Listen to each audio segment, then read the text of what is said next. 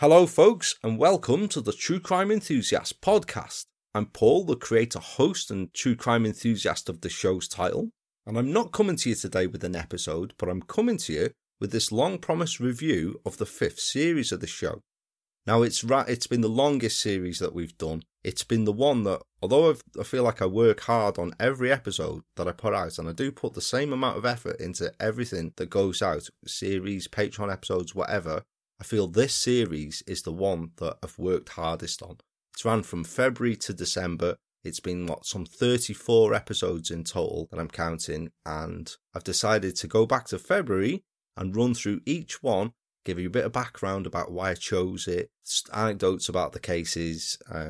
So let's just go for it right now. This is totally unscripted. You might hear a few mistakes, I might repeat myself. You might even hear the bloody cat's bell ringing, but that's nothing new. I leave that in episodes anyway. And he is here, sitting at my feet, mooching about. So if you'll join me and Peaks, we'll go back to February to the body on Corstorphine Hill, which is the opening two-parter of the 5th series of the True Crime Enthusiast podcast.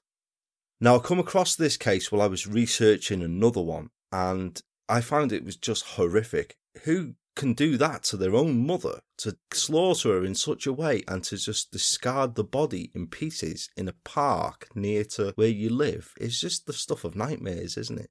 When I looked further into Dunleavy, the crimes that he committed, the way he treated his ex-partner and stuff that he'd done beforehand, it was just somebody who never ever deserves to walk the streets again. Totally is where he needs to be. And what I do recall, first and foremost, and I just can't help this, is the amount of flack that I got for saying Corstorphine Hill when it's Corstorphine. Must stress, Corstorphine. I actually got a scathing review from someone saying that it had completely ruined the show. It was a disgrace because I was pronouncing it like that. So all I can say is if I do ever pronounce anything wrong, I'm not from the places.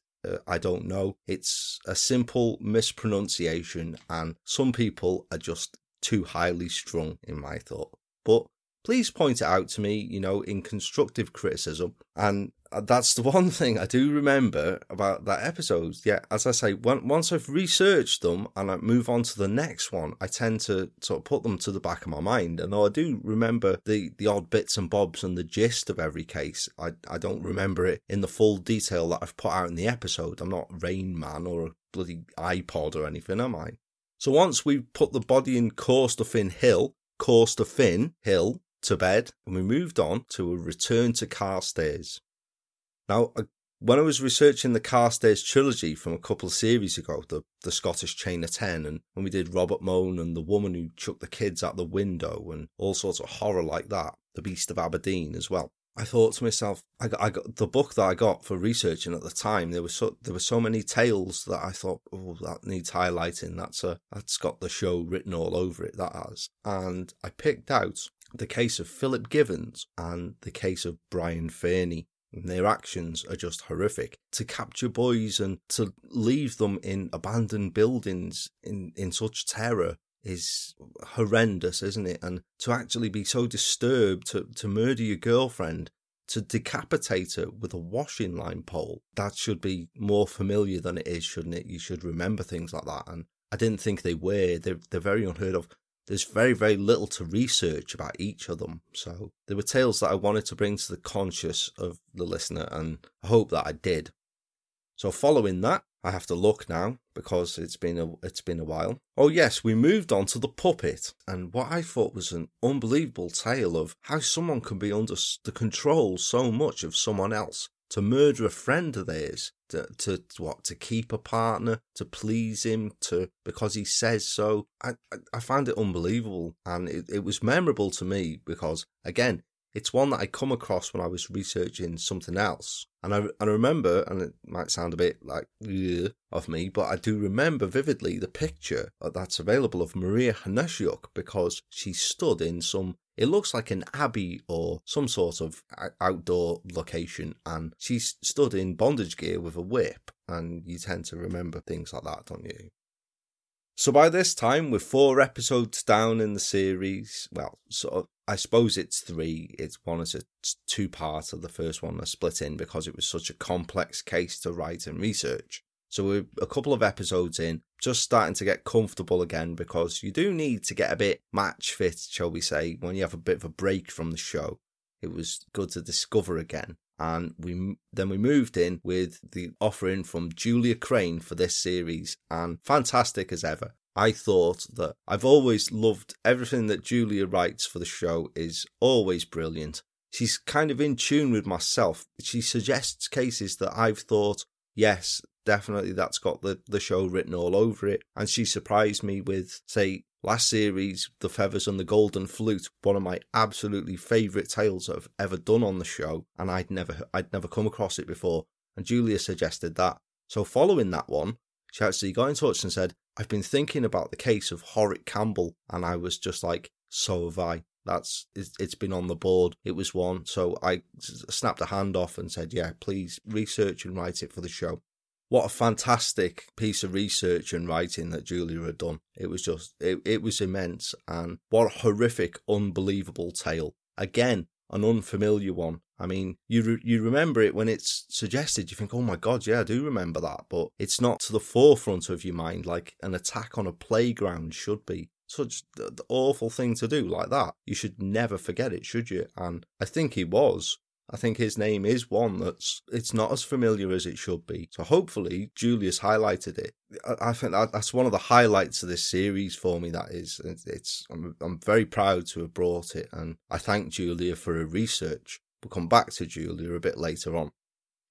And then coronavirus kicked off and just absolutely fucked this year like you couldn't believe. It's been awful. It's been a proper one to forget. The worst in living memory, isn't it? Purely for that. There are a few other reasons as well, but it's that first and foremost is COVID. It's just destroyed everything. And of course, it has a knock-on effect. Well, it had a knock-on effect on the show because I'm a key worker, so I've been in constantly. But my working patterns changed. People need to self-isolate. We had to do this. We had to do that. It was a bit busier. It was, what can I say? And if I haven't got the full time to devote to what I'm happy in doing the show, I can't just put a bit of a filler episode out. You know, it's not how I am. If I can't research and write to the extent where I think I'm happy with that, and I've done my best that I can do with it, I'm quite happy to put it off. You know, I set a really high bar here on the show, as I hope that you gather.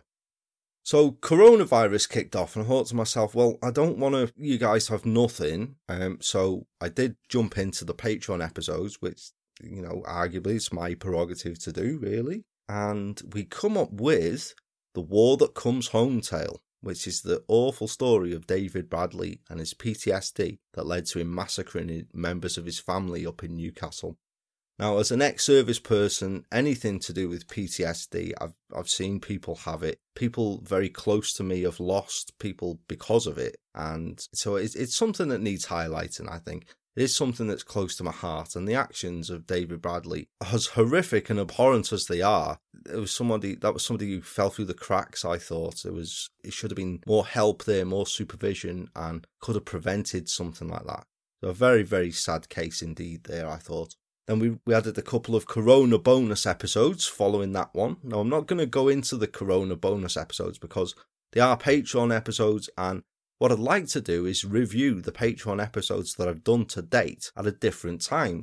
And I did share 5 of them just to help through the pandemic a bit. We were all stuck in, we were all kicking our heels, we couldn't really do anything, and I thought to myself, that's just a little bit of something that's a little bit of a pastime, that's a couple of hours pastime that I can do to help people, I don't know, stop bloody crawling the walls or something like that.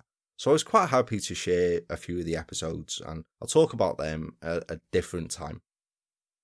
So moving on again, because it's still got a bit of a knock on, still chocker-busy, trying to do this, do that, not go out, not stay in, and I decided to use yet another Patreon episode, and that's The Leftover List and the horrific tale of Roger Severs and the slaughter of his parents. out of greed because he'd seen his arse, because they wouldn't support him and funnel money into his pockets. And he just kicked off and beat his mother and father to death with a steak tenderizer, I seem to think it was, or a wooden mallet or some kitchen utensil to do that. And then buried them like they were a piece of old carpet in a wood quite near to his house. And deservedly got caught pretty much straight after the murders by leaving a clean-up list, on the kitchen unit for police to find when they hadn't been seen for a few days. And all I can say there is, well, you're deservedly doing life because, not just because you're evil, because you're stupid as well. No sympathy whatsoever. Put him to the back of your mind. Absolute waste of skin. Wastrel. Moving on from there, we covered the Portsmouth Casanova murder. Now, this was one of my favourite tales to have done for Patreon because it was just absolutely eye-opening and fascinating that was going on down in Portsmouth back in the 70s. It was the place to be, obviously, wasn't it? If you're a red-blooded bloke or a bored housewife, where else do you want to be? Get down to Portsmouth. And this fella, he was putting it about like bloody, well, you wouldn't believe. Like Ken Barlow would tip his hat, wouldn't he, to him? And eventually someone decided that they loved him, and because he wouldn't just be with them, they killed him, which is just, well, people are strange, what can I say, but a very, very memorable tale, that one. And then I come to what was going to be the series multi-parter, well, what was the series multi-parter. And when I did, in the previous series, when I did the South Wales Slayer arc, I thought it's good to do a deep case study like this, I think. And I chucked a few ideas about for the one I would do for the next series, the fifth one. Some of them are still on the board, so don't be surprised if next series there will be another multi-episode arc. Love using the word arc as well. As a bit of an aside, that's something else that I get slated for quite often, is overuse of the word arc. But I don't know what else to describe it as. It's an overreaching series of episodes in a series, an arc. And I eventually settled on the case of Robert Napper. Now, it wasn't going to be an 8-part one. I didn't think it would in any way, shape or form be as long as it was. I had it down for, I thought, maybe a 4-part one. And then when I'd done the Green Chain rapes segments of the Napper case, then I thought to myself, well, that's been a full episode on its own. Then I've got Samantha and Jasmine's tale to come, and you've got to do that justice because they're often overlooked. Arguably, everybody will know about Rachel Nickel, but not everybody will know about Samantha and Jasmine, and they're victims of the same person. And I didn't think that was right. So I wanted to highlight Samantha and Jasmine's case as much as possible, and I'm not skimming over anything like that. That's an episode by itself. Then, of course, obviously, you come on to the Rachel Nickel case. And there's so much to that with Colin Stagg, and it's so high profile. I find it impossible. Well, the way I work and the way I record and research and everything, I would find it impossible to do that in one episode. It's just, no, it wasn't working like that. So I was quite happy that I told Rachel's tale in that episode. And then we moved on to Colin Stagg, and the Colin Stagg aspect of it, there's so much to it because of, he's highlighted as a suspect and comes across as a bit weird because of his bloody pentagram in his bedroom and his altar and all his weird stuff around the house. And so they highlight him as a bit of a suspect. And then there's the whole undercover Lizzie James letters and honey trapping him into something like that. That's, again, they make episodes for themselves, don't they? So I decided to do it like that. I was completely, by this time, I'm sick to the back teeth of Napper and haven't even mentioned him on the show yet. It's been a good month, 6 weeks of working on it, and the name Napper hasn't even been mentioned yet. So there was that much to telling Colin Stagg's story and what could use. Then decided then we'd meet Napper in, I think it was the 6th episode, and go through his life and how he was caught and identified and matching his fingerprints at Samantha's flat and all of that, leading to Napper's arrest, the evidence that they found in his bedroom and the train marks, all stuff like that. But then I decided I'd like to tie it up, to have a bit of a catch up and see what's going on. So we heard from people like Andre and Alex, Rachel's partner and her son. And we heard from Conrad, Samantha's boyfriend, and just people who were involved in the cases, you know, who had properly touched by, wanted to forget about Napa by that time, you know, put him away. He's never coming out. He'll never be free. He's in Broadmoor, where he completely deserves to be. But it's important to tell the stories of the people who are still devastated by it, and to catch up with them, to hear their tales from it. So I decided to do it that way. And then I thought to myself, this guy has obviously done others. There's too much of a gap. When you look at him killing Rachel, and then you look at him killing Samantha, and the time between them, and the distance is not that much. And then you think to yourself, well, he's got to have done other crimes, hasn't he? From the start of the Green chain rapes back in, I think it was 89, to 1993, where he's killed Samantha, and that's his last known crime. What's he done in between? Hence the story of Jean Bradley. Now there was another case that I did debate, that I thought to myself, is it Napa? I don't know. It's a very high profile one, and I ultimately decided not to. I think I'd focus upon Jean, because the other case in mind is, as I say, it's high profile. I know it's been covered by a couple of the other UK shows, and if there's too many of them out there like that, it gets lost in translation a bit. So check the other shows, check what those guys have done with it. Maybe it will feature on the show some point in the future. I don't know. So we highlighted Jean Bradley's case, and I do strongly believe that Robert Napa is responsible there. But he's not talking, and you'll probably never know.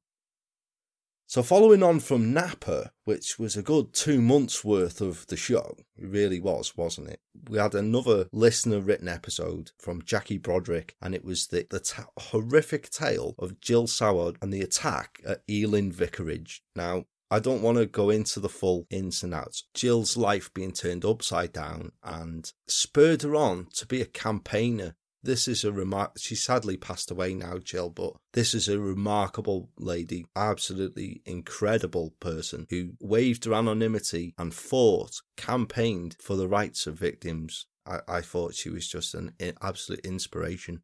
The crime is horrendous. It's horrific. I described it in as much detail as I possibly could, and I take no pleasure in vivid graphic descriptions of crimes such as that. I find sex crimes abhorrent. They sicken me to my stomach, but I also find it important. I want you to be disgusted and horrified, because I want you to feel the same kind of anger that I do. And as I've said since I started doing the show, we go all or nothing here. Jackie understands that. She was fantastic in her research, and much credit to her for writing what is a difficult episode to write. I was proud to have brought an episode like that, and once again, as I said, kudos to Jackie for that. It's absolutely brilliant, and I look forward to another offering from her. So after having a bit of time off for a listener episode, which I always do, I obviously have to just go through them a little bit and just fit them to my own narrative style, so it's effectively like a week off for me. I was back in the writing chair, and I brought you the tale of Anthony Burstow in an episode called Stalker.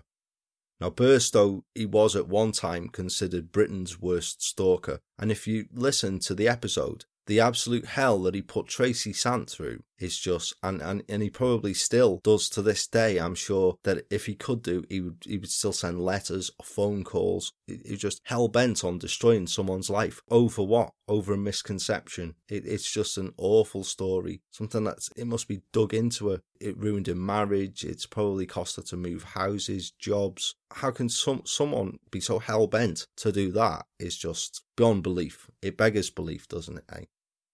So I followed that up with this series' Monsters Of episode, and I chose Berkshire for the tale of David Burgess and the horrific trio of murders that he committed back in the 1960s. Now this guy, if he hadn't been stopped when he would have gone on to kill more and more. And when he was at large from prison in I think it was the 1990s, he was at large from prison for about 18 months. Has he committed crimes again? Because this guy, Leopard, isn't changing the spots there. He shows absolutely no remorse, nothing. He wasn't even bothered when he was sentenced to a third life term so many years after murdering Yolandi Waddington. He even just yawned and checked his watch, totally uninterested in proceedings. And that's the kind of person you're talking about there. So did he do others? Maybe it's one to look into. We might visit David Burgess again. But again, that was a tale. There was so much to it. I didn't want to cram anything into one episode. I thought I'll split it over two and tell the tales of the three girls in episodes each. So you devote a bit more time to them, You're not skimming over anything about their life. Their stories deserve to be told. They really do. And then I was back to another listener-written episode, and again, it's up there with The Feathers and the Golden Flute for me as one of my favourite listener-written episodes. And it was about the kidnapper Princess Anne in an episode that I've entitled The Princess and the Magnificent Seven. Now, I'm not going to skim over what the stories are about, but it does concern the attempted kidnapping of Princess Anne back in the 1970s, and what an absolutely fantastic story to have told. It's got, excuse the gravity of it, because it is, that 6 or 7 people were shot and seriously wounded during the attempt. So I'm not making light of a situation like that, but all I will say from it is Princess Anne is a badass. And Ronnie, the boxer, what an absolute legend. I loved the tale. I thought it was fantastically researched, absolutely brilliant tale to have bought. And it was just because nobody was killed in it. People were injured, but nobody was killed. So you can have a bit of light. It breaks up the series a little bit, you can have a bit of fun, and you can say like, oh, Ronnie legend and 19 stone boxer put all his weight into knocking someone on his arse, and just have a thing like that. Julia actually messaged me and we were discussing the case. I do remember. And she put in it, Ronnie is my favourite in the story. And you know what? He was completely mine too. What an absolute legend. Imagine getting the story when he sold his medal recently he did. Yes, he sold his medal. That's his nest egg. But he wanted to tell the story to someone over a pint, and I thought that's got to be the best story that you'd ever hear, wouldn't it? What an absolute privilege to hear a tale like that from the person himself. Absolutely brilliant. Great choice for the series. Then again, we moved on from the listener-written episode, once I'd had my week off once again, to an episode concerning the actions of Harry Street back in the 1970s, when he just absolutely flipped and massacred his neighbours and some innocent people who ran a petrol station some miles away. For whatever reason, no one can even begin to fathom. Just absolutely flipped.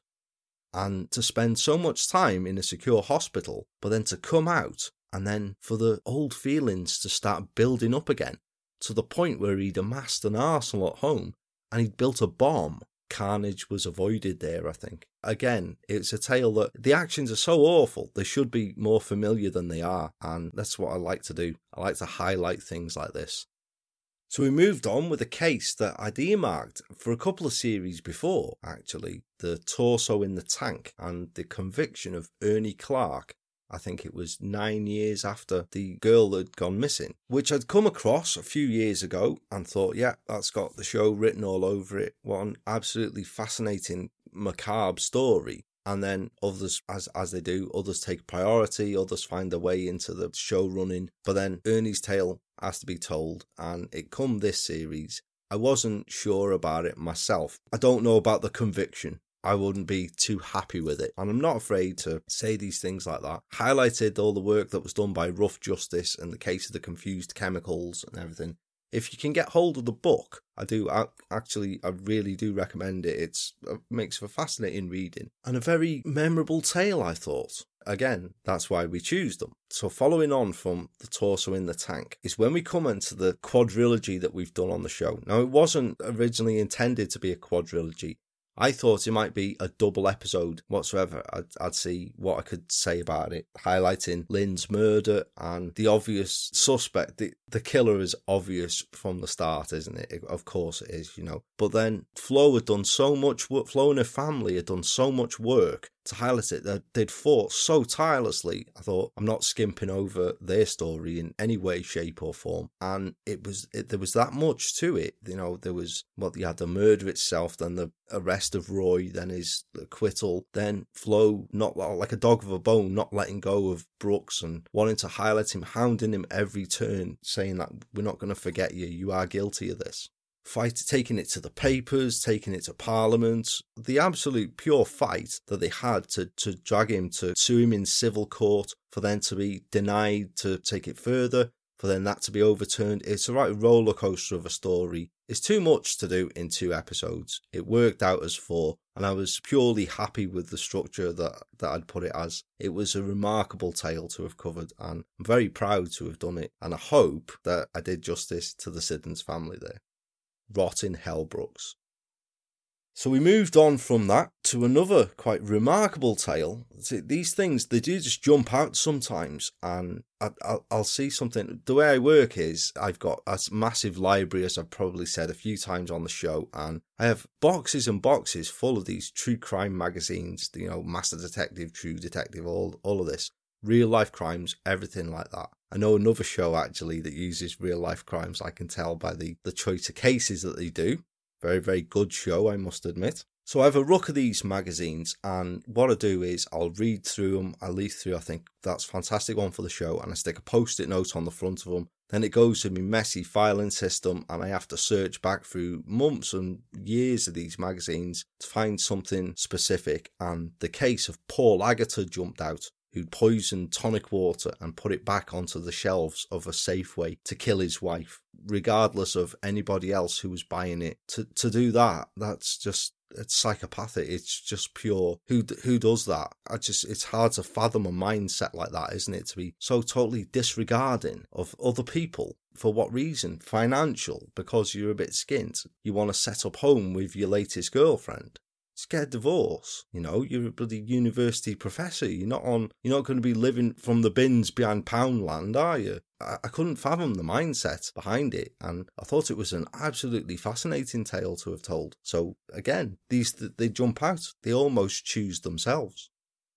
Now, following this, by this time, the work and the personal life was catching up with me a little bit, and I didn't have time to devote to researching a full case. So I used another one of the Patreon episodes, and that was the awful tale of Jeffrey Jones and his weird Enough Rope film where he hung an innocent 16-year-old girl because it was his greatest sexual fantasy.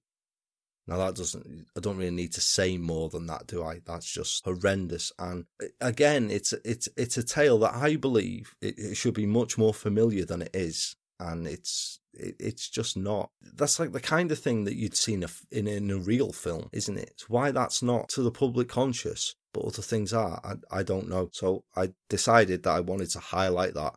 I'm unsure as well whether Jeffrey Jones would have possibly done something like that again. I believe it's obviously in him to have done it. Very, very disturbed person. Absolute deviant to have done that. And you have to think to yourself, did he kill beforehand? You just don't know. He's not saying anything.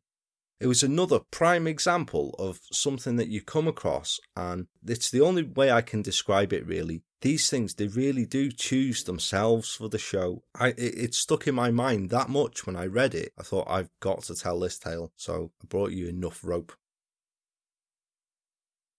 We followed this one with another listener-written episode, and this was the first one from listener Katie Walsh, which, again, I loved. We were discussing what to do, and Katie originally researched 2 things. One of them, the research that she's done is so good that it will feature in an episode in the next series of the show, because it ties in lovely with something that I had in mind for the focus of an episode. So that'll be coming next series, but the research that she did about Albert Pierpoint, brilliant. I thought that's a different spin.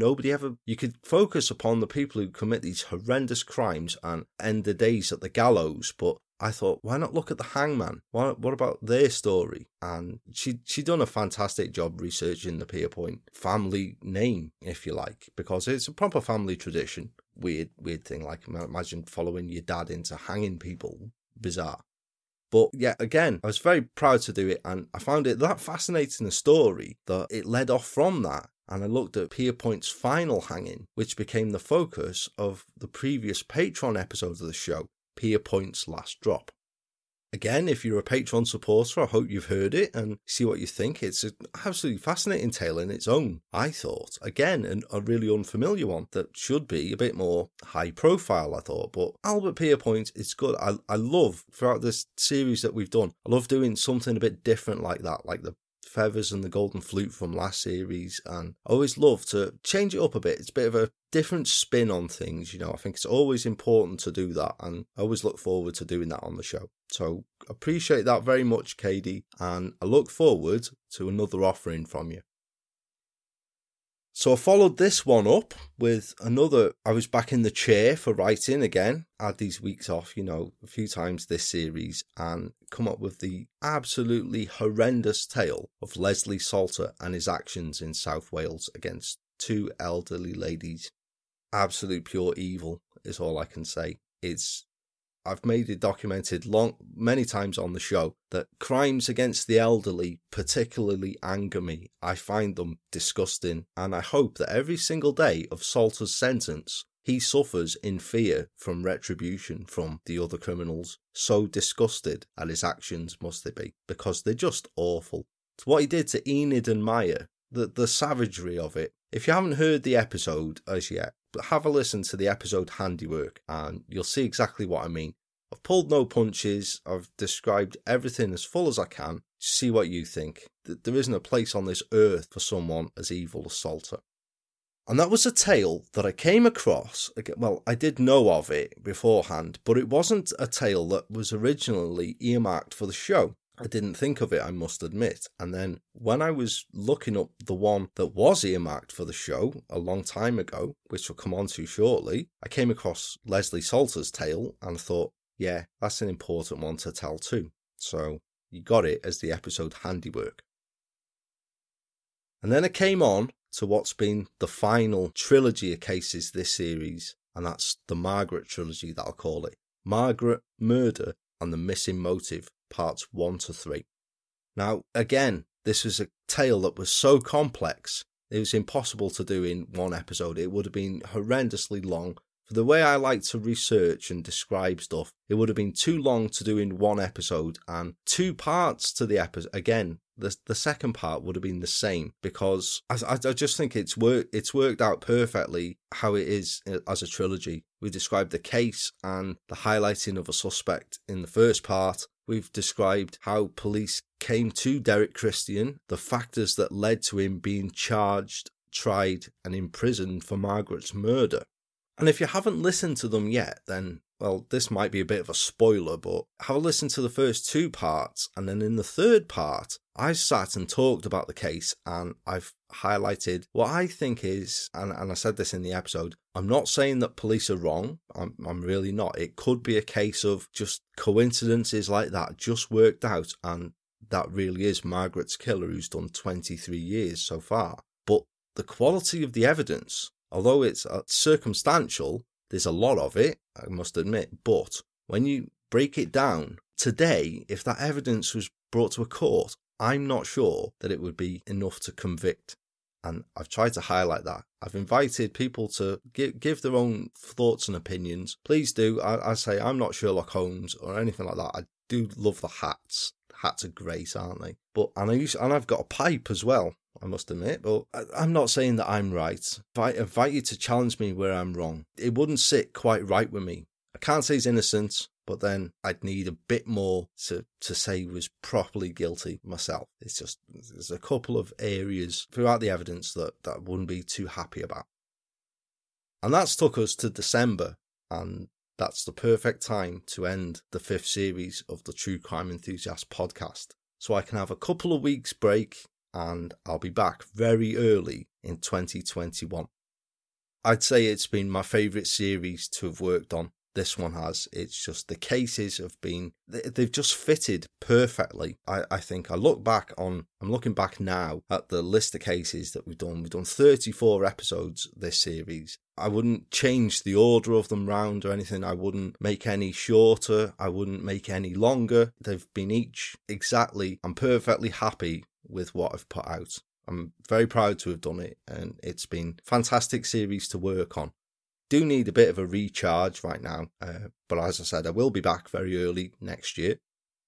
So I just want to round off. I want to round off the series. If I wanted to do this, it's been me waffling a load of shite really about this series, why I've chosen this and how they sometimes choose themselves and all that. But I want to end it off properly with a massive thank you. The show doesn't exist without you guys listening in. It's just nothing. It would be me talking to myself in my spare room with a cat at my feet, ringing his little bell and wanting to get involved. Your support and your listening, your feedback, suggestions for cases means the absolute world. It can be sometimes writing an episode like this, depending on the circumstances, what you've got going on in your life at the time, it can be like a bit of a mountain. And then you can get an email or contacted on social media by someone saying that they love your show so much. It's great to listen to. Thanks for all your hard work. And it's like someone putting a rope down for you. And it just helps you. It spurs you on that much more. It really does. I've had so much of that from this series, but from this year, from you guys. You're the absolute best. You really are. I thank you from the bottom of my heart for everything that you've done to keep the show where it is, to keep it rolling on, for all of the support and feedback, and it means the absolute world. You guys, you can't rule any more than you do. I can't stress how much you mean the world to me. I look forward to what 2021 will bring for the show. I look forward to seeing you guys, some of you guys down at CrimeCon. Look forward to hearing from you. Chuck your suggestions in for cases. And I want to end this review. And I was thinking about this. I want to end this review because the series is dedicated to somebody. And it's dedicated to my dad, JD, who I sadly lost a few days before Christmas. So thanks very much, Dad, for all your support. And the series is dedicated to you. And that's it for 2020 and the True Crime Enthusiast podcast this year. I will be back very early in the new year. I look forward to you guys joining me then. All I can say is that I wish each and every one of you all the very best for 2021. It's got to be a better year than this monumental bastard of a one. We can get rid of this shit straight away. Too right. Let's have a better year. Kick it right up the arse and get rid of it. Stay safe. Look after your loved ones. And I'll catch you very, very soon. All that's left for me to say is that I still am, and hopefully still will be Paul, the true crime enthusiast, wishing you good and safe times, and I shall speak to you very soon. And because it's the final episode-ish review of the year, as we always do, I'll cap it off by saying don't have nightmares and do sleep well. Take care, guys, and I shall speak to you very soon. Goodbye for now.